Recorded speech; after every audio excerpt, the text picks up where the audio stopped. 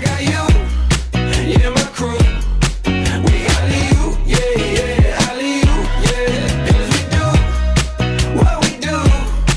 We alley-oop, yeah, alley-oop. Hello, everyone. Welcome to Pan and Unicorn, the relationship podcast. Are you excited? I'm Episode excited. Numero uno. 1. Yay, we are finally launching. I know it's been long awaited, but we wanted to make sure everything was perfect before we launched. But we're here. We're excited. doing it. All right, so before we get into episode 1, make sure to follow us at Instagram and TikTok at Pan and Unicorn. And also, we have a store where you guys can buy merch. Check Pan it and out. Unicorn here. And the shirt, he's rocking it. So we have tons of different variety of products on there. Let us know what you like. Let us know what you want us to add. We can add anything that you guys want. Maybe even design some new logos and like do contests with you guys to see who's like, design wins. We probably have some fans that are super artsy. Yeah. Infinitely better than us. They can Yes. design some cool logos and some cool ideas around Pan and Unicorn, and we'll throw them up on the store. It'd be really fun. So all of that is linked down below. We also have a newsletter that is going to be launched. A weekly newsletter. Weekly newsletter where it's going to have the episode for that week and then also tons of giveaways, like huge giveaways, makeup, beauty, anything you could think of, some men's stuff as well, because our audience is also going to be men.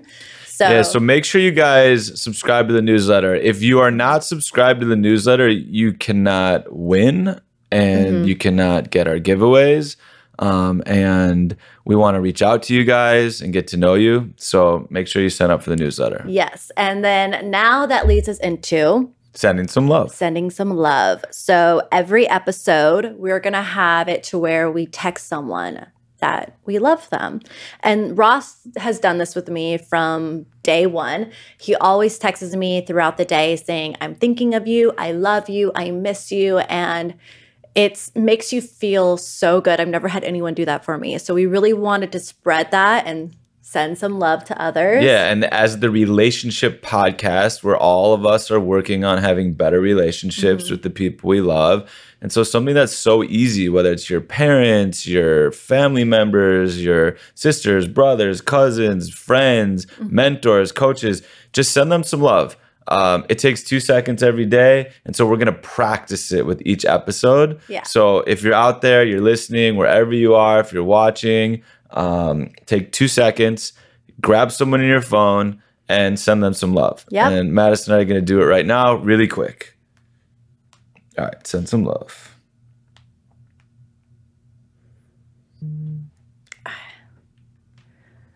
I was fast. Who did you send love to? My cousin Adam. Oh, nice. I sent some to my mom. Okay. Alrighty, so we sent some love. Send some love. And again, I think it's great. We're going to try to do this, every episode to remind you, but even when we're out and about and not on our podcast, I know. you need to practice it. I know. I'm working on it. He has me working on it. She's been doing great, actually. And in fairness to Madison, she has been texting me, I love you and I miss you way more in the last few weeks than she ever has during our 8-month relationship. And it makes me feel really good. All right, so we also want to discuss about what you would expect from this podcast, as this is our first episode. And basically, we're going to be covering everything from blending families, divorce, because we are divorced, we have kids, and we definitely have. I've done my research where I've tried to find people talking, like to help navigate through this time, and it's really hard to find. But we basically wanted to cover that stuff, and then we also want to interview other people too. Yeah, so we're going to interview other people about their relationships, what they've been through, kind of their stories. And ultimately, really, it's about building a community. So we're going to try to have all of you guys that are listening part of our lives, and you guys can follow, Madison and I's journey as we've been dating and trying to blend families and going through divorce and all of the stuff that we've been through, but also, any support we can lend to our family, our community out there. Anything you guys are going through, ask us questions. We're going to help as much as we can. Yeah. And hopefully we can get a lot of you listeners and Pan and Unicorn supporters supporting each other. Yes. In order to try to create a real supportive community. Exactly, because definitely when going through divorce or going through rocky relationships, the biggest thing that we need is a healthy support system. Yeah, or just starting out in relationships. Yes. And, it's scary just getting back out there, starting new relationships. And so we're just going to try to create a very loving, supportive community around building relationships. Yep.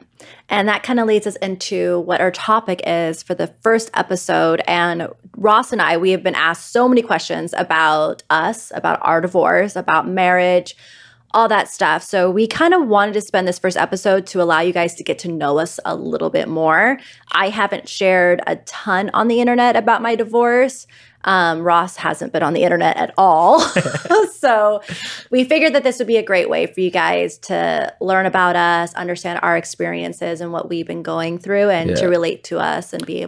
So this episode's a little deep, a little heavy. We're not going to have all of our episodes like this. Hopefully some will be more fun and lighthearted and more funny. But Madison and I have done 2 different Q&As from all of our fans and supporters. And so a lot of the questions are about our divorce. So we figured episode 1, let's just dig right into it. Let's hear kind of the nitty gritty details of Madison and my divorce and kind of how we ended up here. Yeah. It's not going to be easy, so bear with me. It's really hard to open up. It is hard. Really hard to open up. He knows this about me. So basically getting into the first question, babe. Yeah. So I'm going to ask Madison some questions. She's going to ask me some questions, and we'll see how this thing goes. We appreciate, all of your support and love. And we'll get into it. Yep. So here we go. Question 1. Madison, when was the first moment or time that you felt divorce was an actual possibility for you and your ex? Okay, so quickly, backstory. I was married for 8 years and in a relationship for 12 with my ex. And I would say that the first moment that I remember where I actually thought divorce was a possibility was in November of 2020. I was pregnant with my second daughter. I had my first daughter in the car, picking up from school. She fell asleep on the way to school, so I was just kind of driving through the neighborhood to let her sleep a little bit. And I was talking to my ex on the phone, and he was so mean. So mean. I just remember us arguing and fighting, and I was just bawling my eyes out. Hold on. What were you arguing about? Like, what was so mean? I think at that time, it's hard to even remember. Honestly, the argument that we were having at that time was about him not being home enough. He was home maybe 3-4 days out of a month, and those 4 days out of a month that he was home, he was working at another office until 5:30, 6, sometimes 6:30 at night, to where he'd only be around Riley for about an hour before bedtime, and I did everything on my own. I worked, I took care of Riley, I was pregnant, I didn't have any support system. He just did whatever he wanted to do. So I kept telling him, hey, I need help, and I need you to be home. I need you to spend time with Riley and be hands-on. And he was like, no, this is my career. This is what I have to do. And I was just crying, and he was so mean to me. I can't remember what he was saying exactly. I just remember bawling my eyes out and just being like, you're just evil. Like, I did not marry this person. And that's when I had that pit in my stomach. I'm like, okay, I think divorce actually might be possible. And did you feel like, okay, so you had Riley, you're pregnant, so you're going through a lot being pregnant, and on top of it, he's being really, really mean to you, and he's not present. So that was it. It was like... It was a lot. I mean, I think it was probably also after the time when I first went through a miscarriage before I conceived Kinsley, and he wasn't there for me during my miscarriage at all. And then I started having really heavy bleeding with Kinsley in the very beginning. And I asked him, he was actually home. And I was like, hey, it was during COVID. I was like, hey, I either need you to stay home with Riley, or I need you to drive me to the hospital because I'm bleeding a ton right now. It was early pregnancy. I was scared I was having another miscarriage. He's like, no, I have to go and work with my parents. So he's like, I have to go drive up to Hesperia and go work with my parents. And I'm like, I need you right now. I need you to either be with our daughter or be there to support me. I'm scared right now. No. And so my mom had to come and stay with Riley, and my dad was the one that drove me to the doctor and waited in the car for me because he couldn't come in because of COVID. And that's when I just felt so alone. Okay. So that's when you kind of thought, okay, divorce is on the table. Exactly. It's on the cards. So it's hard because, you know, we get into our first marriages and we don't expect divorce to ever happen. It doesn't even cross our mind. But I think when you go through those situations that are really traumatic and to know that you're like completely alone, then it's like, I got to get out of this. Did you try to put yourself in shoes to be like, how could he possibly treat me like this? Like, did you try to think like, what is wrong with him? Like, I'm struggling mightily. I'm asking for help and he's just doesn't even want to help. I think at that time, I was just kind of like, I felt like he was so disconnected and he didn't want the family. So I think that's what it was kind of like. He didn't want to be there. And yeah, it's hard. What about you? What was your first time or moment that you thought divorce was a possibility? I don't remember the exact day, year, time like you do. But for me, I remember it was a weird feeling. And I don't know if people out there listening, if you guys have ever had this feeling where nothing major happened. It was just a feeling came upon you. You're like, wait, this doesn't feel right. So my ex was traveling once or twice a year to Europe for work. And she'd go for, kind of 4 to 6 nights at a time. And I had the 2 kids. Maybe Max was around 1 or 2, somewhere around there. And so I had the 2 kids alone and I was working. And I think that for most people, maybe dads, maybe not, having the 2 kids alone, doing a lot of the work for both of them and working is difficult and stressful when their, wife's out of town. And I just remember like maybe night 3 or 4 being like not really missing her and not super excited for her to come home and enjoying my time with the kids and thinking that that's not right. It was just a weird feeling. It was like, okay, if your wife leaves and goes to Europe and she's gone for 3, 4, 5 nights and you're not missing her and you're not excited for her to come back, is that bad? Is that wrong? Is that normal? Yeah, I would probably not. Not normal. Thinking about to that time, did you and your ex do a lot of stuff together? Did you guys have hobbies together? Did you go on date nights? Were you actually enjoying time together? Or did you guys just kind of fall into that, we're just co-parenting roommates mode? I'm not sure exactly at that point what we're doing. Probably more not doing as much stuff together because, Bo's probably, if he's 4 and she's 1 or, 1.5, you got 2 young kids, really, really busy with both working. But it wasn't so much that, I don't remember being mad at her or angry at her or having a feeling of something towards her. I just didn't really miss her and I was having a great time with the kids and I was excited to, I was enjoying my time, I guess my alone time when the kids were asleep and she wasn't there. And I just had this feeling like, man, this isn't good. And then I noticed, I kind of paid attention to it to see like, oh, well, maybe when she gets back, the feelings will change and I'll be like, okay, she's back. Like, this is great. I did miss her. So I paid attention to it.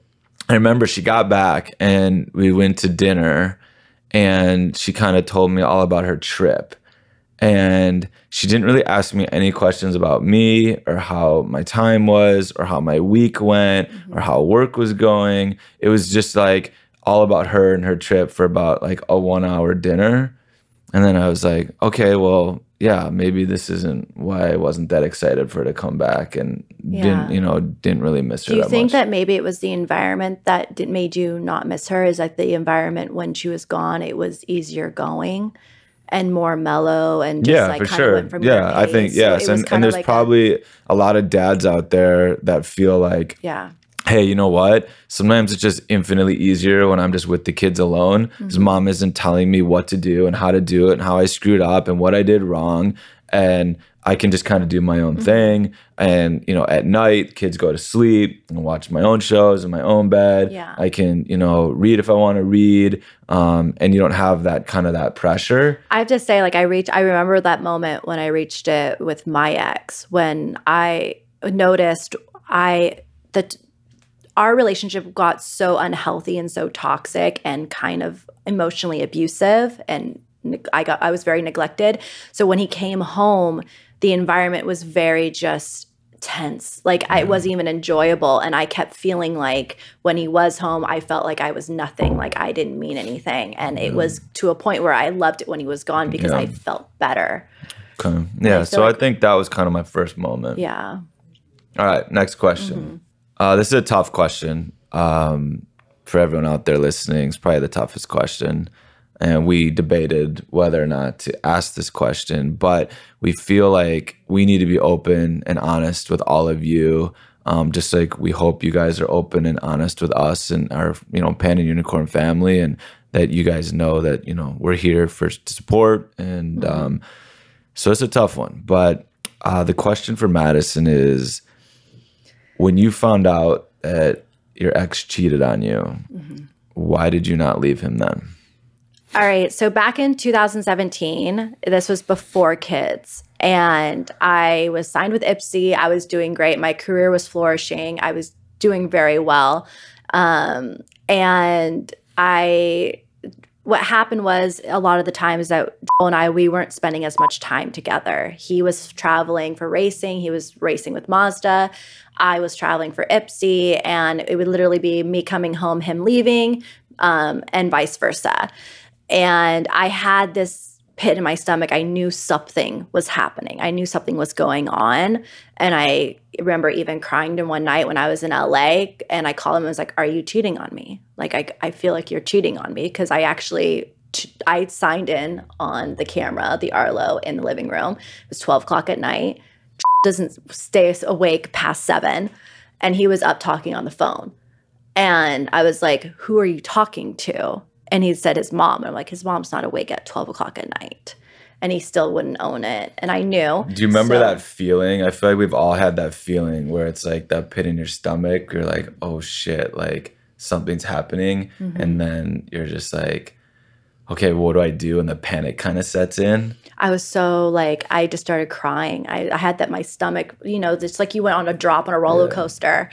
And he didn't own it. And I was just like, it was kind of like I knew, but I didn't really want to know at that time. So finally one night when we were both home, I couldn't sleep. And so I was like, you know what? I'm just doing it. I'm little Miss CIA, and I can figure anything out if I want to, which is why I finally said, okay, I'm going to figure it out. And I found out. And I found that he was flying this woman to a bunch of his races. And he even had her fly out to Texas and had her there for one day before me and my family got there. So she flew out for one night and flew back home right before I got there, only for one day. I was like, so I even confronted him about that. And he said this whole little thing of, oh, she was hooking up with another person on the team. And he was, since they came to him, he felt like the big hotshot because he had all these miles so he could fly for free. And I mean, obviously that was a lie. We know that's a lie, because also this woman is 7 years older than me and was engaged to a man who had 2 kids of his own, which is just the most weirdest situation.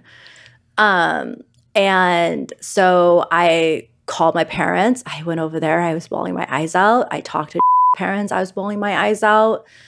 His parents were very kind to me, and they felt so bad. And it was really, really hard. And I remember like talking to my dad. My dad's like, whatever you want to do at this moment, if you want to leave him or if you want to stay, I will support you. At this point, how long have you been married? We were married for 4 years. With no kids yet? No kids yet. So it could have been an easier out. 3 to 4 years. Without kids, it's an easier out. Yeah. All we had was the house at that time. And I decided to stay with him. And I look back at that time and I'm like, what the hell was I thinking? Because he was not one bit remorseful. Yeah. Like, not one bit remorseful. There's probably a lot of you guys out there listening that have been cheated on and not left. And then later on, left the relationship and felt like, damn, like I should have left then. And I think it's really hard not to beat yourself up about that. Hopefully there's people out there listening that were cheated on and then resolved the relationship and they're doing great and it was just a misstep and, you know, relationships flourishing. But yeah, that's tough. It was really tough, especially when the person wasn't even really like, he didn't really say sorry. He wasn't remorseful. He wasn't anything. And what do you think the reason is you did not leave him? I think the reason is because I was so scared that I would never find anyone else again. And I think I was very insecure at the time too, because of being in the career that I am in, where you're being constantly compared to so many people. I don't think my confidence was that high. I think my confidence was at its lowest at that time. Which is really fascinating, I think, too, from like being a listener's perspective, and especially being a guy's perspective, which is, I think guys walk around and think that the hottest girls get hit on 24 hours a day and are the most confident. And it's like, you're at the height of your career, you're beautiful, you're making a ton of money. And to us on the outside, you'd be like the greatest catch in the world. And you're at your lowest point. Yeah. How is that possible? Is that just because of the relationship you were in? I think it was. I think that he kept making me feel like I was nothing. He made me feel like I didn't mean anything. He never told me I was beautiful. He never complimented me.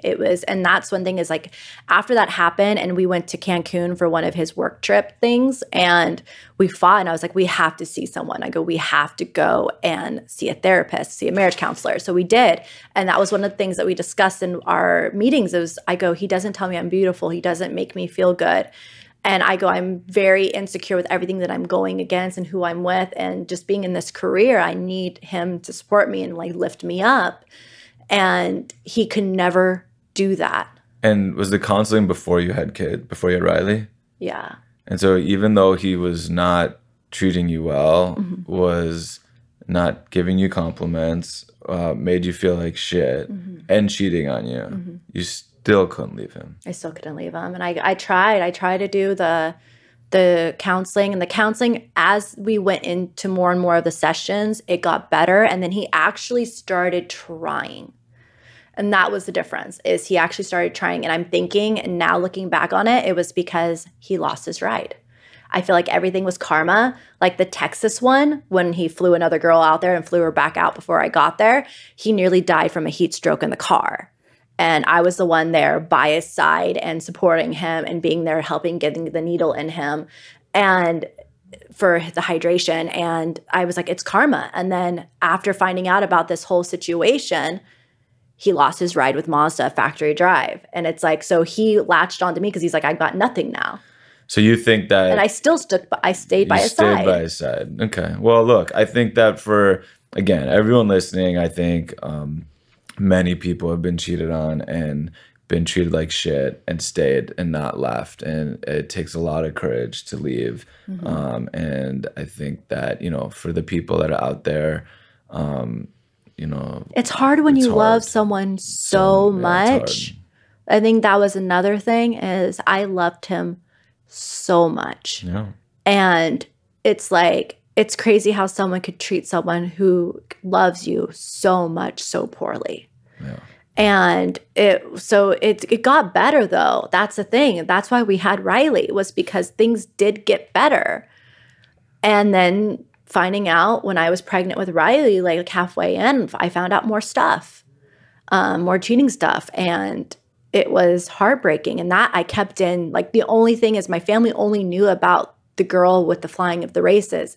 No one knew about all the other stuff. And I kept that in until after I filed for divorce. And I finally opened up and I got to see just how badly I was being treated in everyone's floor. Like their jaws were on the floor. Like, are you kidding me? Yeah. Like all of this stuff, like what? Yeah, I think it's tough too. I think that it's really difficult situation because when you're cheated on, it's like you want to tell your friends and family, especially like your parents and stuff, but you're hesitant because if you're not ready to get out of the relationship, you don't want the people closest to you to, you know, hate them and your current spouse. they're being around them all the time. You don't want the tension. You don't want the issues. Yeah. And if you're planning to try to stick it out and work it out, you're hesitant to tell anyone. At the same time, then you're going through it alone. Yeah. And it's really, really dark place to be at, to go through alone. And Especially when the not have someone to talk to. person like that you're with that's doing these things to you, it tells you things like, oh, if you let the toothpaste out of the tube, you can't put it back in, because he didn't want anyone to know. He didn't want me to open up to anyone. Right. Well, He didn't that's want me to tell manipulation. anyone. And yeah. It was just bad. Yeah. So what about you? Why did you not leave when you found out your ex cheated on you? So why didn't I leave? I think that, looking back, I don't necessarily have a great answer, but I think my best answer would be that, Bo was young, and we just had our first child. And I think that, similar to you, which was, I remember being in bed one night, and she's usually in bed with me going to sleep, and she left our room to go to the other room, and I knew she was like texting someone or talking to someone, which was weird because it was like late at night.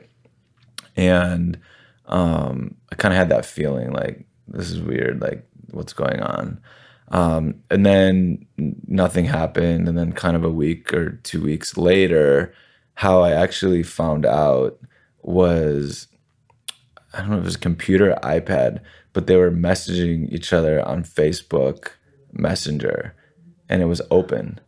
And so like he was messaging her and she was messaging him, and I was reading it. Oh no. And so that's when you get like that pit in your stomach, that panic moment. You're just Yeah. like, what the fuck? And so then I don't remember exactly what I did, but essentially she was caught. And, I think it's tough. I think it's like, do you tell her parents? Do you tell her family? Do you tell my family? What do you do in that moment? The best thing to do is not panic and do nothing, and just try to take a deep breath and catch yourself, maybe sleep on it, and then figure out a game plan. But it's so hard in that moment because you're so mad, you're so angry. Your adrenaline is just rushing. Yeah. And what's crazy is when I found out who it was, I realized that we went to a New Year's Eve party with like a bunch of people, and that he was there. So I was at a party that he was at while they were hooking up, and I had no idea at the time. Oh, that must have been hard. So then I looked back, and I was like, wait, what the fuck? Like, Isn't that crazy? Like when you find out these things, you look back at this different scenarios or like situations, and you're just like, holy crap. and I think that, she did a pretty good job of quasi blaming me.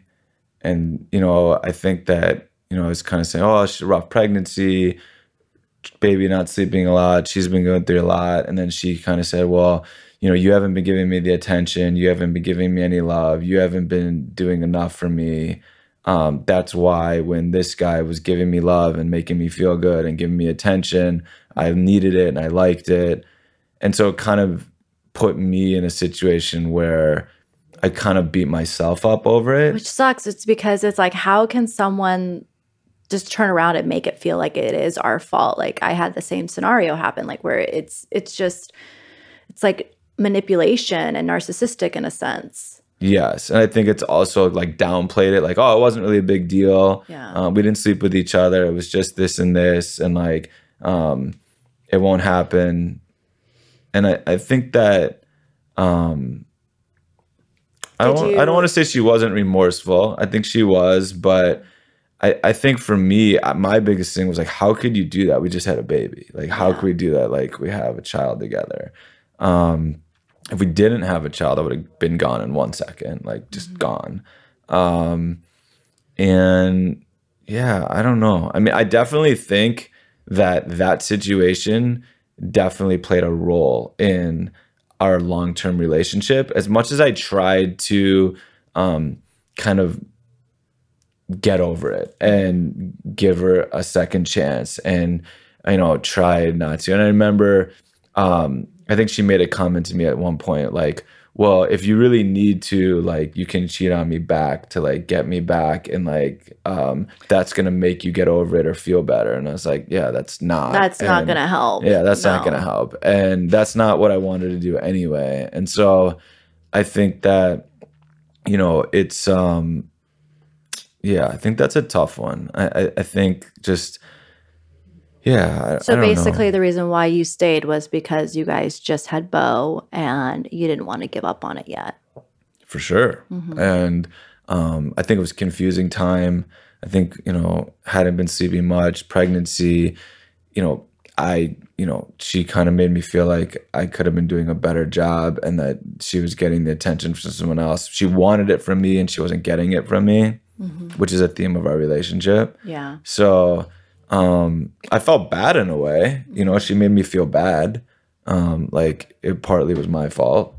Yeah. But a better way of going about that is not going and letting someone else into your relationship, but voicing and communicating Correct. that with the Well, person, that's saying obvious.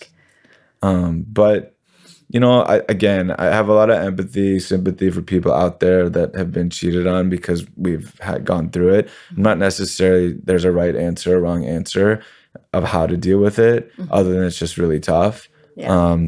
And I definitely feel like, you know, 6-7 years later, when we were going through difficult times, like it's still in my mind. And when she and I kind of like ended things, we had a conversation about it and just kind of said, like, you know, through all the things that happened, all the ups, all the downs, all the fighting, like there were two things that happened in our relationship that were just, you know, detrimental, that just, you know, really kind of hard to get over, and something I won't forget. Yeah. I'm sure there's things I did to her as well that she won't forget. Yeah. But, you know, it's just, I kind of, yeah, I don't know. And yeah, I don't know. I always felt kind of like, and maybe I'm wrong, just kind of felt like if you want to cheat, or you feel like you're going to cheat, or you feel the need to cheat, then that's probably a relationship you just get out of. Yeah.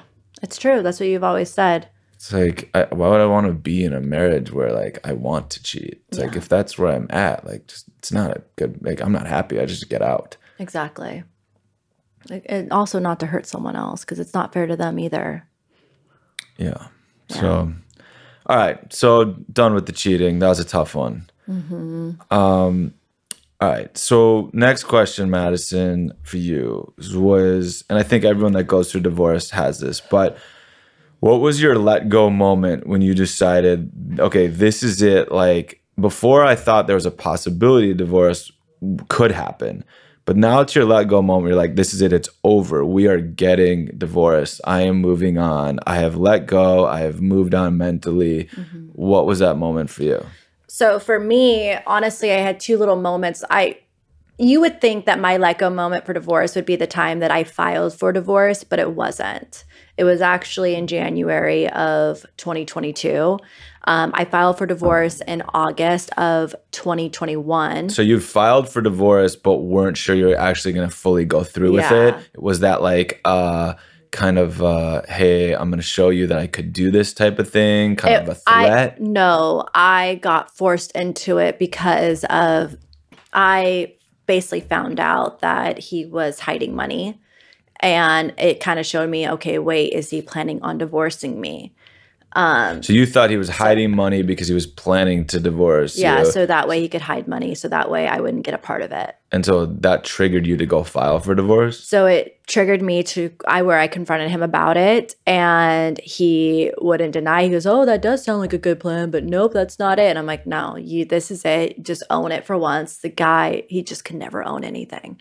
And I said, "Okay, it's time for you to leave." So he didn't fight it. He didn't try to stay. He left.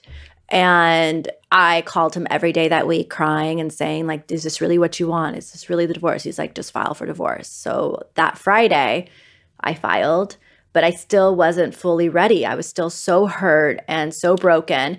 But when I reached my let go moment to where like, yes, I am getting divorced was in January, because he was even toying with my emotions over the last like 6 months after me filing for divorce, saying like, maybe we can work things out, but you need to do this and this and this. You need to be okay with me doing this and let me do my thing. And basically, I had to do all the compromising for him. So he told you to file for divorce. Yeah. He told you he wanted out. He left the house. Yes. And during that time, he was said like, he wanted to come back. Come back, but you need to do all these things. Yeah. And he had to do nothing. Yeah. And you still were considering that. Yeah. Okay. I'm telling you, it happens when you love someone.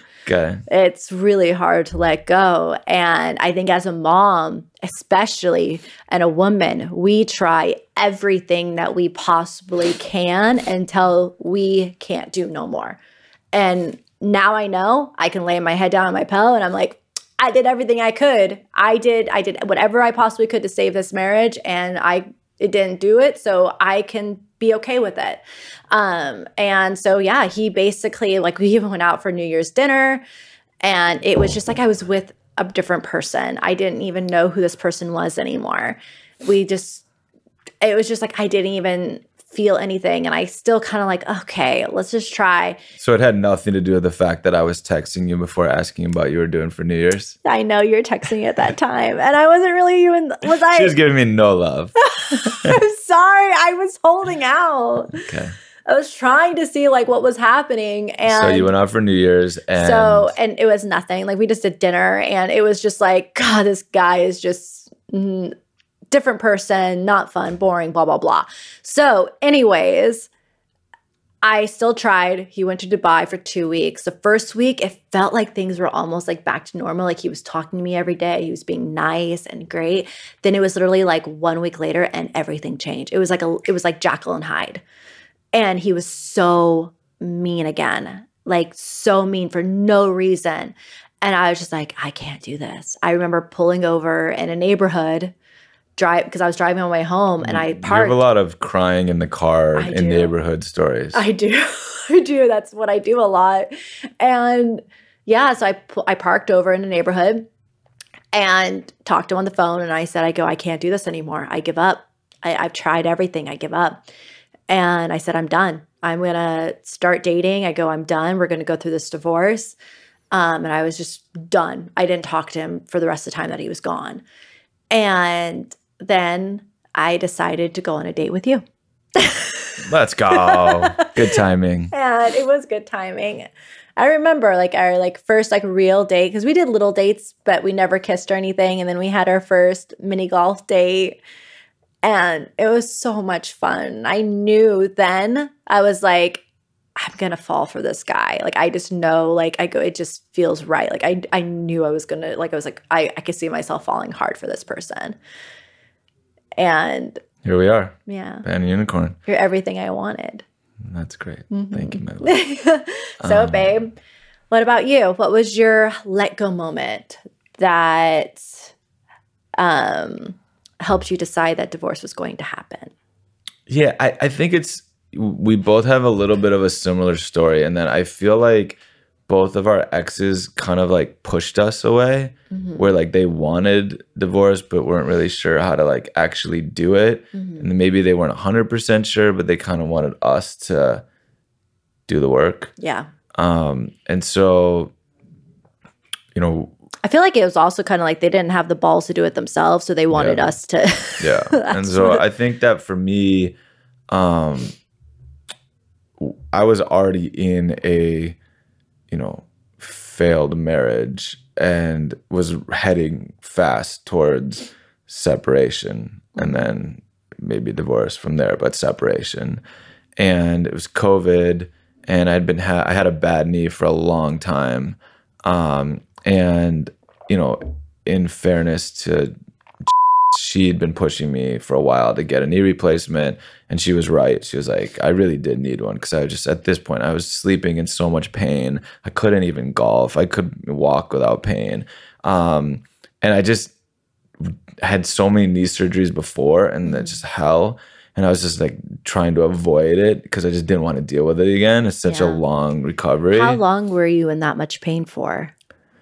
I mean, pain for like 5-6 years, but like the last year, I'd say You went like that long? the last like 9 months was like once I couldn't golf anymore because I was too painful, and I was like would wake up from sleeping in pain. I was like, okay, this is when the doctor was like, I was like, okay, I can't live like this anymore. And then said, look, it's COVID. We're going nowhere. Usually Thanksgiving we'd go on a trip, Christmas we'd go on a trip, and I was like, we're not. So it was like a good time to just do the surgery. So I went to the doctor, and like a couple weeks later, like was like, okay, yeah, your knee's a mess. Like, okay, we're gonna do this. And I remember so I had a knee replacement, which is a tough surgery. We had the 2 kids. It's COVID. My parents flew out for the first like 5 days and took me. And I could tell while I was going through the process of going to the doctors to have it, and pre-surgery, the conversations with where she just wasn't very nice. She wasn't very, like. I want to add in something too that people should know is Ross also had, or they still have, a live-in housekeeper too. Yeah. So Ava. I, Ava saved my life. Thanks, Ava. I want to like say this because I mean, some woman would be like, well, she was probably stressed out because she was dealing with the kids and all this stuff at once, but she had full-time help. Yeah, she had help, and her mom was living with us. Yeah. So she had a lot of help. But so long story short, like I had surgery, not trying to scare anybody out there that has a knee replacement. My knee is doing great, and it was a successful surgery. But for whatever reason, all the stuff they put in me during surgery, The anesthesia, the pain medicine, the pain pills, I was a mess, like for a good month. First week, you're going to physical therapy right away, but first week was like, okay, normal mess. But then for whatever reason, for a month, I did not sleep. Like I was sleeping maybe an hour or 2 a day.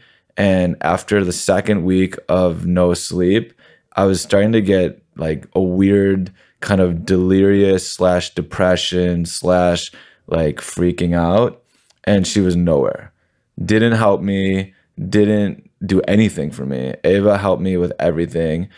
Just getting up and going to the bathroom was impossible. For whatever reason, the way the drugs worked, for all you doctors out there, maybe it makes sense to you. But I went through like a 3-day stretch where I just started peeing like constantly, like every 2 hours. But it was so hard for me to get out of bed, to go to the bathroom, to get back in bed. And sometimes it's like that immediate, like all of a sudden your pee was from 0 to 60 and you're like, shit, like I gotta pee now. Or like, and I was peeing in cups. So I had like red Solo cups of pee like all over near the bed. You poor thing, babe. I was not sleeping, peeing like every 2 hours, up all night, just completely in the worst shape. I wouldn't say suicidal, but just like, I don't know how I'm going to get through this, but like not myself. Like I was not feeling anything like myself Reminds at all. me a little bit of postpartum. I was The just lack of sleep like really foggy, can just hazy, mess. not really sure what was going on or Yeah. what was happening, trying to pretend like I knew what was going on, trying to be with the kids a little bit, like they'd come lay with me. Nights were the worst. Like it would be like everyone would go to sleep and then I'd be like, okay, please tonight, just like 10 o'clock, like just let me sleep. 10 would turn to 11, would turn to 12, would turn to 3 in the morning, would turn to 4 in the morning. And I couldn't even watch a movie. Do you have like a lot on of Netflix. nighttime anxiety? Yeah, but I just like, I don't know if people have been there. I'm sure you guys have, where you're like, let me sleep. Please let me sleep. Please let me sleep. Please. The more you're thinking I've been about there. it, you just like can't sleep. It's even more frustrating. And I was so out of it that I couldn't even enjoy a movie. I couldn't even enjoy a show. I couldn't pay attention to kind of like what was happening and what was going on. So I was just watching like random stuff on YouTube. American Idol. American Idol, like just weird stuff that meant nothing. And my whole thought during that process was, I don't, as mad as she is at me, as much as she hates me, as much as she wants me out, the fact that she basically did not help me at all and paid almost no attention to me, and in some ways made things even harder for me, was like, this is it. This is my let go moment. Like, I don't care what I've done to someone. When I'm in the worst shape of my life possible and she's essentially just neglecting me, like her dad was taking me to physical therapy. She never took me. It was just like her way of basically being like, I'm done with you. And me in this like weird hazy fog being like, I can't believe she's doing this. It's hard. But I couldn't even articulate it at the time. And then when it was over, and I said, you know, these two things I'll never forget, the cheating and the way you treated me, you know, post-surgery. She did apologize and she felt bad. And I think she still feels bad about it. But that was like, that's it. Like, I'm done. Yeah, that must have been really, really, really hard. It feels lonely when you're struggling worst. and you don't have someone that you can depend on or The support worst. you or be there just to console you. Like it, like Oh, everything that you were describing. I don't know if like other moms could feel this. Just, but let me just tell you to the degree, okay? I put a chair in our shower so I could sit in it to shower because I couldn't stand. And at one point, she says to me, like, all right, like, you've had enough with the chair. Like, that's really annoying in the shower. Can you just get it out? I'm like, no, I can't stand. Like, I need the chair. So she just took the chair out of the shower. I was like, what? I feel so bad. Like, how bad did she hate me? That was pretty bad. Yeah. That was pretty bad. I don't know. Just I know I feel what you were going through because I feel like we can really relate in this situation with each other where we felt alone, no support, and it's really dark. Yeah. It's such a dark time. And I like even just like you describing everything like with not sleeping and being scared with the nighttime anxiety, that reminds me so much of postpartum. That is like, I remember with Riley, she did not sleep, or she started sleeping through the night pretty early on, but you're just never used to it. And your hormones are going crazy. I was grinding my teeth so bad I had to wear a night guard because I had such bad nighttime anxiety. And that is the worst feeling ever. And with you, you felt it for a long time. And that's hard. That's really hard. I'm sorry, babe. Thanks, baby. I love you. You'll take care of me. I took care of Next you. surgery. Well, I've already dealt with one surgery Yeah, now. so- And I think I did pretty You good. did great. I babied you. I spoiled you. You did great. All right, so moving on. So the people out there that are struggling, and I'll just caveat this. So nobody really knew what I was going through. And partly the main reason I didn't tell my parents or my sister or my friends that I was going to be moving out was because I hadn't told my kids. And I was worried that like somehow someone would slip up, probably my mom, and say something somehow. And I wasn't going to tell my kids I was going to move out until right before I was going to move out. And it was the day I was dreading for like 2 years of my life was how am I going to tell the kids? Because you didn't want them to like beg you to stay or Just, like let I it. was just anything. I was just deathly scared of telling them. Yeah. So when I did finally move out, you know, everyone and my friends and community and families obviously was talking about it. And I didn't have to tell anybody. I just got about 50 to 100 text messages from especially my guy friends like, hey, I heard the news, thinking about you. Hope you're doing well. If you want to talk, you know, I'm here for you. Great. But what was interesting is I found out that a few of my friends, when I did talk to them, were actually in worse marriages or as bad of marriages as I was in, and they're in it currently. And so it really made me feel like, damn, like I need to check in with my friends more. And then I started thinking about like, well, you know, what should people do? And some of my friends asked for some advice. And so that leads to this question of, for the people listening out there, men and women that are in a bad marriage, that really want to get out but have no idea how, because you and I have been there. Yeah. What advice do you have for people that are scared to get divorced and don't know how to get out? So my best advice it's not even, it's just sharing my experience and what I went through is because I remember how scared I was to actually get divorced and go through it because there's so much that goes through your mind. You worry about the kids. you don't like, I didn't want my kids growing up in a broken home. Like I was so just devastated about that. I was devastated. I was really scared financially too. Like, how am I going to take care of these 2 little girls, 2 dogs, a house, everything on my own? And would I ever find love again? And I know it's so, those things go through your mind and you're just so scared of being alone for the rest of your life. But throughout this whole process of my divorce, from the second that he moved out to now, I have documented and done videos of myself going through each pivotal moment. And like the second he moved out and just more so on. And I look back at those videos. I even showed Ross They're intense. If you want to see Madison break down crying, bawling her eyes out, they're intense videos. Yeah. Intense. But I knew I wasn't like going to ever share them with any, like, you know, I wasn't ever going to post them or anything. It was for myself, and it kind of helped me cope with it and to be able to talk, because that's my thing, is talking to a camera. It helps me cope and communicate and not feel like someone's judging me or trying to, just letting me get it all out. But I look back at those videos and I was so broken, so devastated, and it was such a dark time. And then I'm like, I would do it 10 times over again if I knew I was going to be as happy as I am now. Because there is a light at the end of the tunnel. Even though the tunnel sometimes feels like it goes on forever, it feels dark, lonely, depressing, scary. There is a light at the end of the tunnel. And the biggest thing is that you just grow that resilience. Like, you have no other choice but to get out of it. Yeah. And what I started doing is I started putting myself first. I started doing stuff for myself again, and that made me happy. I thankfully met an amazing partner that makes me feel more love than I've ever felt in my entire life, and who's supportive, and he's making me be a better person too. And I never would have gotten to this place if I didn't go through those hard times. So my best advice for you guys is, even though I know right now it's dark and it's hard and it's scary, but I promise it does get better.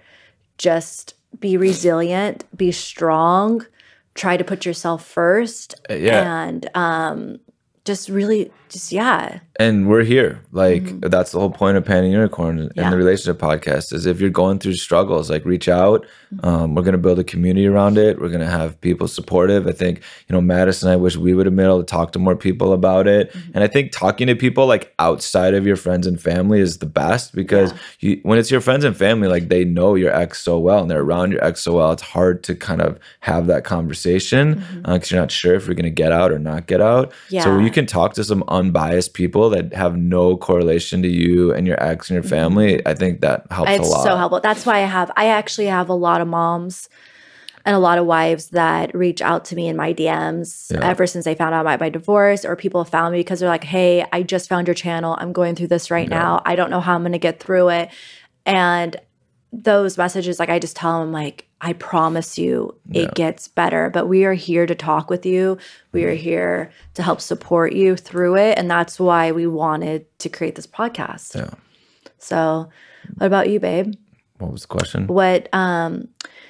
What advice do you have for people that are scared to get divorced? Yeah. So my advice might not work for everybody, but I've had this conversation with a few friends. And for me personally, to get to the point where I could get divorced was when I finally kind of got convinced, educated that me staying in this relationship was actually worse for my kids. That was the hardest thing. And also to know that it seems so counterintuitive that, like, staying with my ex and waiting till the kids went to college, co-parenting, pretending like, we're fine, we're in, we're good, was the best thing for the kids. And it took me like years to find a therapy, reading about it, listening, to finally get to the point I was like, you know what?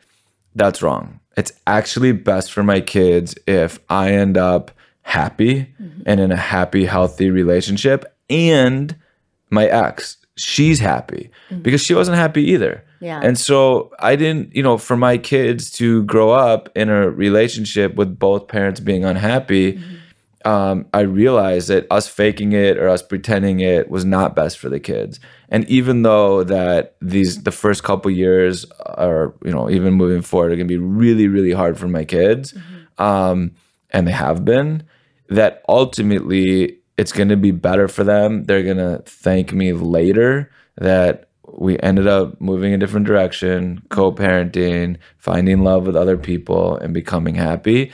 And so my advice, if you're in the situation, is I don't know how you get there if you have children, but if you get to the point where you can really believe in your heart that you exiting this situation where you and your spouse are not happy, and you guys finding happiness elsewhere is what's best for your kids, that is going to be probably your best chance of taking that leap and taking that step. And if you talk to, the good thing is I actually had a lot of friends who were children of divorce. And I asked them that. And they said, oh man, I wish my parents would have done it earlier. I wish my parents would have gotten divorced earlier. Like followers that DM'd me the same thing. They're like, I really commend you because I grew up in this type of household and I really wish my parents separated. And I have stories of friends. The other day I was talking to my buddy and he was saying that he vividly remembers hearing his parents fighting at a young age, like down the hall and when he was supposed to be sleeping, and be like, oh, that's not good. And that's not what parents should be doing. And so,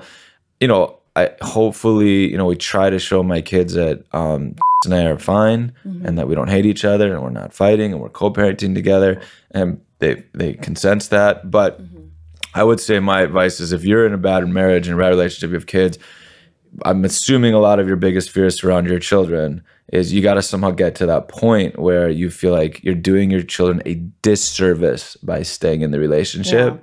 Rather than getting out, and you will find happiness. Yeah, you will. And it's very true. I have to say, yeah. All right. So that's a wrap. That was deep. Not all of our... That was hard. That was hard. Not all really of our podcasts would be like this. Sharing some very secretive things that I have never shared before. Yeah. That was really, really tough. I mean, I'm sure that if I have followers that are watching this that have been following me since 2017, I'm sure you all know that time of when this went on. So and I'm glad that I have you though, because you really helped me get through everything. So for all of you guys, listening, following, we really appreciate it. We appreciate the love. We appreciate the support.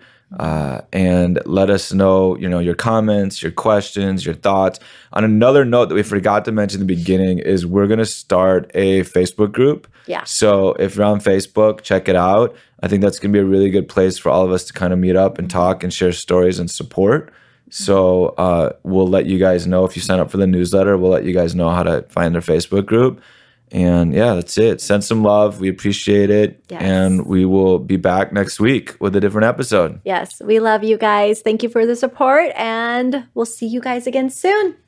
Bye. Peace. Yeah, my crew. We alley-oop, yeah, alley-oop, yeah. 'Cause we do what we do.